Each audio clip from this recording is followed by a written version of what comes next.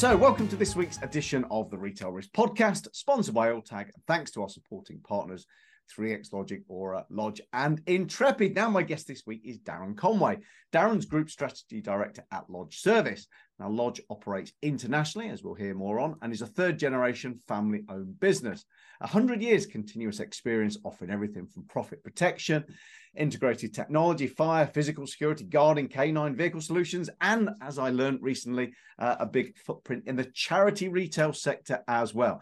Now, Darren himself is vastly experienced, huge number of senior positions in loss prevention, health, safety, training standards, operations, Fraser's Group, Supergiant, TJX, Debenhams, and some others, which we will learn about. It goes on and on, doesn't it, Darren? Welcome. Thank you, Paul. Always good to see you. Yeah, likewise. So look, there will, we assume, be one or two people around that don't know you. So before we get going, give me a run through your background, because you've been at some great places, done a raft of things. So before you start, I want you to remind me, I'm not sure I ever know this about you, but way back when young Conway was sat at school, what did you actually want to do growing up? What was the dream? I was always going to be a police officer. Most of my family are in the police. Really? Yeah, okay. So as expected, but yeah, funny enough, it was when I was at Debenhams. I was talked out of it by a very good finance director there at the time, a guy called Brody Gordon. He said, "Why do you want to do that?" Because I said I was leaving to join the police at the same time my brother was. And yeah, when he went through being a finance director, he talked through the numbers. And he said, if you stay with us, and this was like I say at Debenhams, he goes, you can earn twice as much or the same as a chief inspector, just being a loss prevention manager. And no disrespect to the policing. If Patrick Holloway's listening, please take that with a pinch of salt. So yeah, it was literally down to how much people get paid is what swung me into the security world. And so, where was the first retailer was it Debenhams where you first landed? No. Where was first? Well, there was a very good brand that sold sweets that needed protecting. So it was a Woolworths Pick and Mix. That was my first static stand. So yeah, protecting those sweets was my first job. And the guys are still running. So yeah, the company that I started working from was Alltag, and Oliver is still around. He still runs a very good security company across the UK. So, fantastic. yeah, and obviously, sadly, Woolworths in the UK is no longer with us, although the Woolworths brand elsewhere in the world trades from strength to strength. So I don't know. So Pick and Mix and Woolworths doesn't exist in the UK anymore, but you were challenged with guarding it, Darren. What went wrong? The worrying bit I have is if you look at the brands I've worked for, most of them aren't about. So all I'd say on that, it's not my fault they closed. It was all right when I worked there. Yeah. So you can mix it up both ways. So yeah, so the Woolworths obviously disappeared, but I started working with Debenhams in the loss prevention team, and yeah, progressed from there. So I know you've mentioned a few of them that I've worked for, but it's always been the high street retail that I've been in. And I think it came to the biggest prominence, I guess, for me is your time at Superdry when you were sort of elevated within the industry, if that's the right word. You were there and sharing and talking and doing bits and pieces. But as you look back at all of these retailers, which one do you remember with the fondest memories? I think if you look at the most, this is hard because it sounds bad against the companies, but I had the most opportunities with Debenhams. They were fantastic, and it was a great growth company personally. So that was brilliant. I think from a loss prevention and security aspect, TK Maxx is second to none. I don't think there's anybody out on the high street even now that can't offer the services in both internally and as a department for the loss prevention team. It's absolutely fantastic. So yeah, from that side, definitely TK Maxx. I worked there and we done trading standards and we done risk. So it wasn't just about loss prevention, looked after health and safety. So it was quite in its early days. So yeah, learned a lot and it was fantastic. And I think if you look at a lot of the LP professionals that don't necessarily just work for TKs, they've all been through that structure through TK Maxx. But yeah, Superdry did elevate massively, and that's because it was a brand at the top of its game. And subsequently, we had a lot of free reign and a fantastic owner who let us just get on with it as we saw fit. So yeah, brilliant times at Superdry, most definitely. And am I right in thinking, and it offers a sideline, but is that original owner, they're not wrestling to try and get control back, and there was various Yeah, uh, should never have sold it. Yeah, it was sad. They should never have floated, and he should have kept it. But it is what it is, and yeah, luckily he's back now, and hopefully steering the ship back round. The nice part is we look after their tech, so it makes it very easy for us because we fitted most of it when I was there. So when there's problems, we go, oh yeah, I remember what that store was. So yeah, it's great to be looking after someone that you used to work for. It has its challenges because you have to remember you're the service provider, not the customer. And that sometimes rubs them up the wrong way. So if any of the Superdry team are listening, I apologise profusely. I appreciate I don't work there anymore. Yeah, but I guess in the nicest sense, you probably know where some of the skeletons are as well. Not to mention the master codes for a few of the systems as well, which is always useful. They hadn't changed. Do you know what, Paul? This was hilarious. Apologies if I go off on a little tangent, but yes, when we went into their head office, and I'm sure the guys won't mind me saying, but behind my desk, and bearing in mind I left there probably 5 or 6 years ago, if not longer. Behind my desk was a key safe, and it was a digital key safe. And we were walking around their head office, and I went up and I spoke to one of the guys that was taking us on tour. I was like, "Do you know what's in those? Have you been in them?" And no one's got the code. So I put my code in, and it opened, and all the keys for their head office were there. But since I'd left, no one knew the code, so they changed all the locks. And oh no. They were like, I can't believe they're all in this. Nothing had changed, even to the point my desk still had a dead plant on it that was there and bought for me when I was there. So yeah, some interesting tales. There you go. Yeah, it's yeah, you do have to wonder. That might have been a phone call to you just to say, do you know the code before you left? I won't name the retailer, but my house that I'm in now, I bought from a board member of a well-known UK retailer.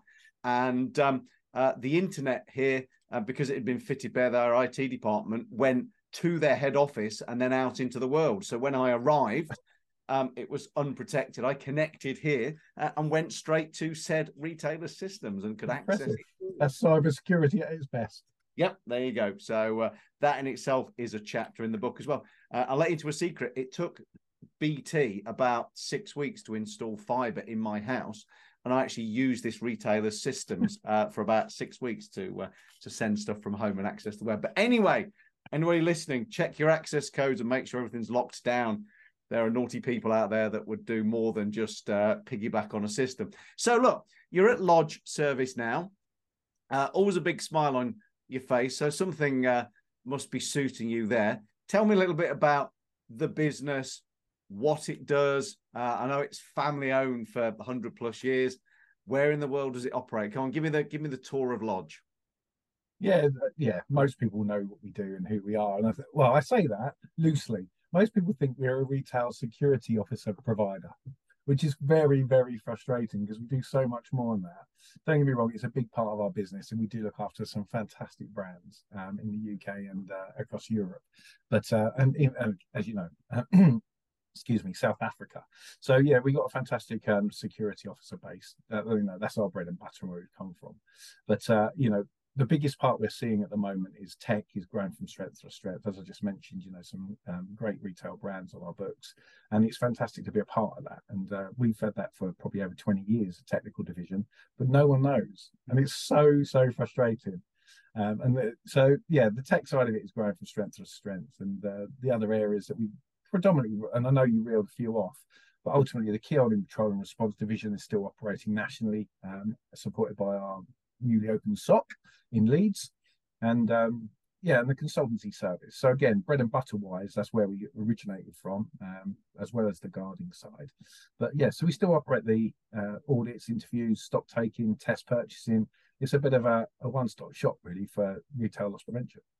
It was funny when I first sort of appeared at the business. I must admit, a few years ago, when I got more and more aware of what was going on at Lodge, and I have to admit, I thought you were primarily in the guarding space, and then you sort of peek under the bonnet, and there's so much more. And I mentioned the charity retail because I've recently been exposed to that, and I have to say I'm so impressed with what goes on there. And you've got these massive charity retailers, big store footprint, and Lodge are the only people that they go to. You've really carved out a niche there. Maybe because you're family owned, you don't have any shareholders to answer to.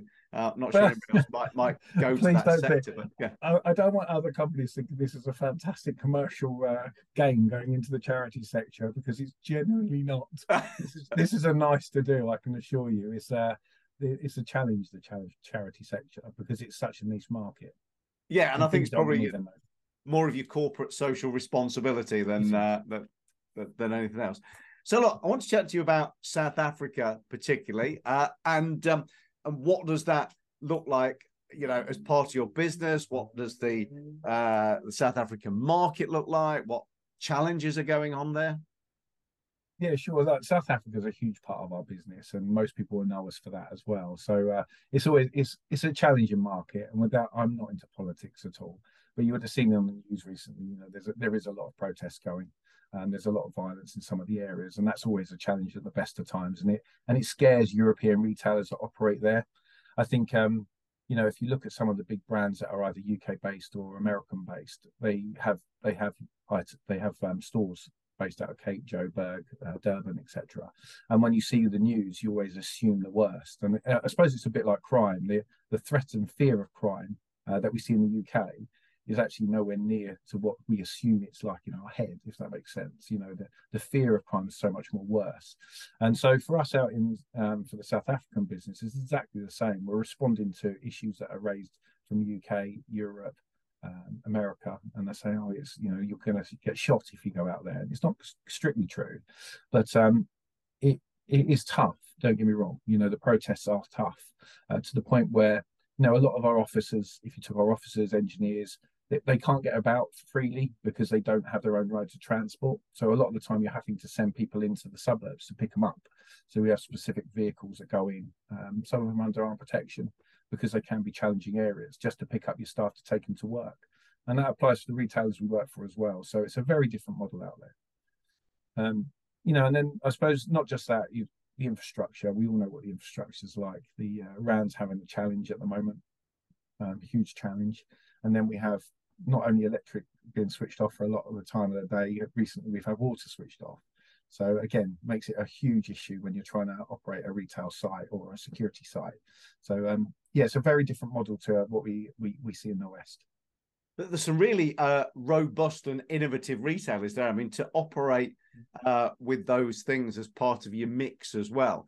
I mean, you've got to know your stuff, deploy the right technology, work with the right security partners, get the right staff through the door. But they do all of those things and they turn a profit, and they've been there successfully for many, many years. I mean, I find it such an impressive retail landscape to look at when you talk to people there, and they just take it in their stride. I think, that it's normal. It's like normalization for them. So if they have to come here, they think we're quite weak in the way we operate. It's a bit like watching the men play football against the women. The women don't go rolling around, do they? And it's the same sort of thing here. The slightest thing, we shout about it and scream and blame everyone. Over there, they crack on with it. And that's quite a nice way to work. So I think, to summarize, a lot of our UK operations are based out of South Africa, completely compliantly. And when you think of, remote monitoring and remote intervention, which is probably the biggest thing that we're asked for currently from retailers, it's the in thing at the moment. We operate that for a number of UK and European businesses from South Africa. So when exactly what you said, Paul, you think they don't have power all day, they don't have water, they struggle to get staff in, and yet we can operate and look after the UK from out there based on solars, generators, backup water pumps, and just as a sort of a sideline, we have a swimming pool. And it sounds quite lavish, but we have a swimming pool in the yard in our South African offices. And I was always banging on them, fill it in. No one's swimming in that. Just fill it in and let's put an office on there. So when you run out of water and you need to flush toilets and things, I get it thrown back at me. It's like, lucky we had the swimming pool. But okay, yeah. That's where, you're sitting here in your ivory tower and you just go, oh, you don't need a swimming pool. Yes, they do. And it's not because they need to swim, it's because they need some water. I'm not sure. Hopefully that's just one-way traffic, water going out to flush the toilets, not the other way back in. But anyway, there you go. Definitely. So look, really delighted. You're back with us at Retail Risk Cape Town on the 14th of September, title sponsoring again.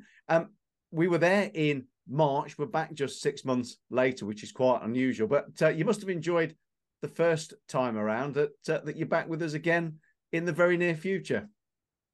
Yeah, I think it was insightful for us. I think speaking to, I know it was, it's nowhere near to the size of we see in the UK, but it's going to grow. I appreciate that, and it was great. There was some listening to the retailers and being able to share our experiences was like chalk and cheese. So for me sitting there and looking at what's the direction of Lodge, and especially what we're going to do in South Africa, and how do we align some of the international brands, it was fantastic.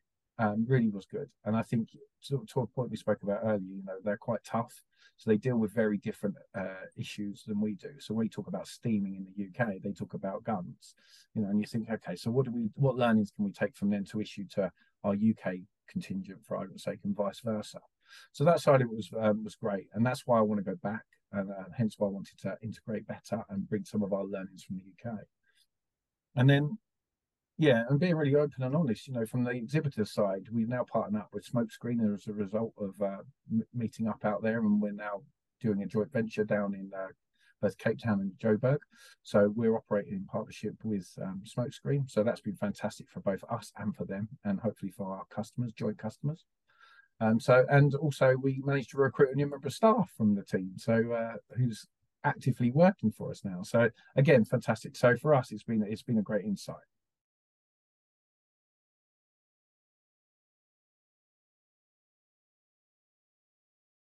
For every type of business, the power of a data-driven security video management system designed to give you total control anywhere, anytime.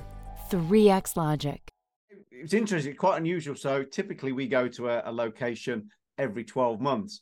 But when Cape Town restarted after a sort of hiatus, as a lot of things did for a few years, the energy was so high. And I don't think we've ever been begged to come back quite so enthusiastically as we were there in March, and you guys as well. So back in September, everybody that was there on the day was given the challenge to bring at least one colleague, peer, or somebody they know from another retailer. And it looks like they're being true to their word as well. So I think we're going to see a doubling in size from a delegate perspective. We've got some new vendors, maybe even another new partner opportunity for Lodge as well, who have heard good things from the retailers. They seem they're so engaged and they so want to share, but for such a challenging market, it seems unusual that they didn't know their peers in neighboring retailers, and they were having the conversations. They were sort of operating in silos, and we've got this opportunity for them to talk about the challenges. They've all got the same challenges, and it's quite useful to know what's going on and who works down the road. But it was unusual, do you not think, that they didn't have that kind of open dialogue given the market there? Yeah, there's the collaboration isn't like what we see over here, and that's what we're really good at. We'll all talk. It's quite a small world, isn't it? Even inside Europe, the same old faces come up again and again. Even me sitting here now is a prime example, and that doesn't happen down there. And Africa's obviously it's just South Africa, but the wider Africa is such a big area to cover. But what I found quite interesting was if we took some of the big brands that we operate with and we service within Europe, they'd never heard of us. And you think we look after most of their stores, and you just think that's just split. So although they may have the same brand above the front door, they don't operate in the same way. So even having those conversations and say, we look after you in Europe, and they go, oh, can you look after us here? And it's like, this is fantastic. We would love to, and we can bring our learnings across. So, but they definitely don't talk, but they certainly are now. And then you can even back that up and saying, and by the way, I happen to know the master code for the key safe as well. Yes. Yeah, yes, very true. So look, you're going to be taking to the stage. What can people expect from you on the day? What are you going to be talking about, sharing, other than your smiling face in Cape Town in September? What else is going on? So I was trying to align what we were going to deliver based on what we learned last 6 months ago. And one of the round tables, it was very much about they want to know what the UK is doing, America's doing, what's going on in the West, and can you bring it across here? And that was probably the most engaged the retailers got. So what I want to try and do is explore with them what it is that we do. So I want to not teach them, that sounds really condescending, apologies. I want to go through with them what the integrated solutions are within the UK. So whether it's about DNA deployment mixed with smoke screens and then data intelligence led solutions, because it's not as common as it is in the UK. So we take data mining as a given. Every retailer data mines. There they don't. And so it'll be great to take them through that journey. What does it look like? And because labour is still quite available, it's not like the UK and Europe where we struggle to get good quality officers in all of our positions. There they can. So labour's still cheap. So there is no push to push it into the tech world. So I want to take them on that journey. What's the ROI on tech? Because with the RAM being so cheap, being at a low level, tech's obviously expensive. So there is no incentive to move from people into the tech world, which can be seen as a positive. But also there is some massive wins from moving it across. So it's very much about that integrated solution and what we do in the West, and then taking it down to South Africa.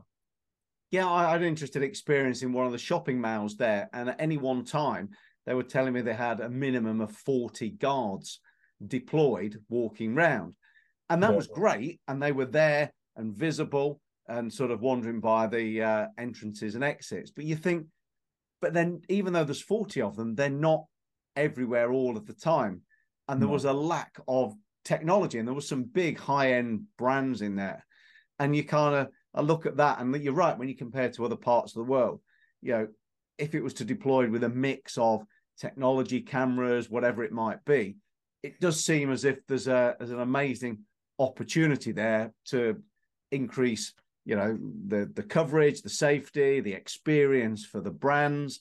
It is absolutely fascinating, but strange experience to walk around and see that many guards. I mean, I go into my local sort of shopping mall, and there might be a couple of people in a high vis looking disinterested, but it's a totally different setup.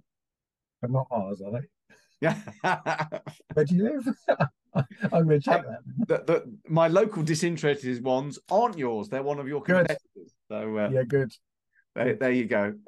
So maybe I should I'm not going to get involved in taking photos of disinterested guards on a week. We do. I think that's normal in our world. We walk past, if we see them on their phone or leaning on a counter, it's always take a picture and send it to their head off. That's just normal. It's just competitive fun. There you go. So looking forward to South Africa then. Obviously, we've got the event. Do you see the main opportunity to sort of talk about that, personnel, technology mix, if you like? Is that where you see it's going? I mean, and also, again, not getting political, how do you see the power and the water situation? Are you optimistic that particular hurdle is going to be overcome and things will return back to normal? Again, electric won't change for many years, as we know. That is what it is. Solar, and we certainly see a huge growth in solar. Why wouldn't you when they have so much sun? So the power is the power. The water's being sorted apparently. So I don't know. I'm not into utilities, but where's the future of South Africa? I think it's a lot slower to react, and that's just because of the economy and the situations out there. But they're definitely on that path, and I think if I can say, like with Pick and Pay, one of the largest retailers that we work with in South Africa, they grabbed the ball by the horns. We fitted full, as we know, NSOC. We've put a National Security Operations Centre in. They've removed the CCP controllers from local stores and put them centrally. It's data mined, it's alarm activated. Behaviour analytics have gone in. So everything that we do in the UK would be quite normal for a GSOC, NSOC, whatever you want to call it, is now being taken on board and taken by one of the largest retailers. And if they're anything like our UK-led heads of loss prevention, etc., once one does it, they're going to go, I need that. So you'll start seeing that being pulled in. And we've already had numbers of queries from some of the larger retailers to do similar projects. So I do think that remote monitoring and remote intervention now is a given. That is the way of security. The nice part is, there's no issues with Chinese manufacturing at all. And so that's big business for them out there. And that's the way they want to go. So we'll certainly see we will start seeing the facial recognition, behavior analytics, like I say, and remote monitoring is probably the future of South Africa, but it'll be a lot slower burn than it is in the UK and Europe. Yeah, it's an interesting one, isn't it? Because I mean, it is just a beautiful part of the world with some, amazing retailers. And like you say, with Pick and Pay going down that route, then maybe that'll be the start of a bit of a cascade, and you'll be spending more time there and be kept even busier, Darren, than you are at the minute. For now, thank you very much indeed for taking the time to join me. I will see you on the 14th of September at the Radisson Blu for Retail Risk Cape Town. But for now, thank you very much indeed. Thanks, Paul.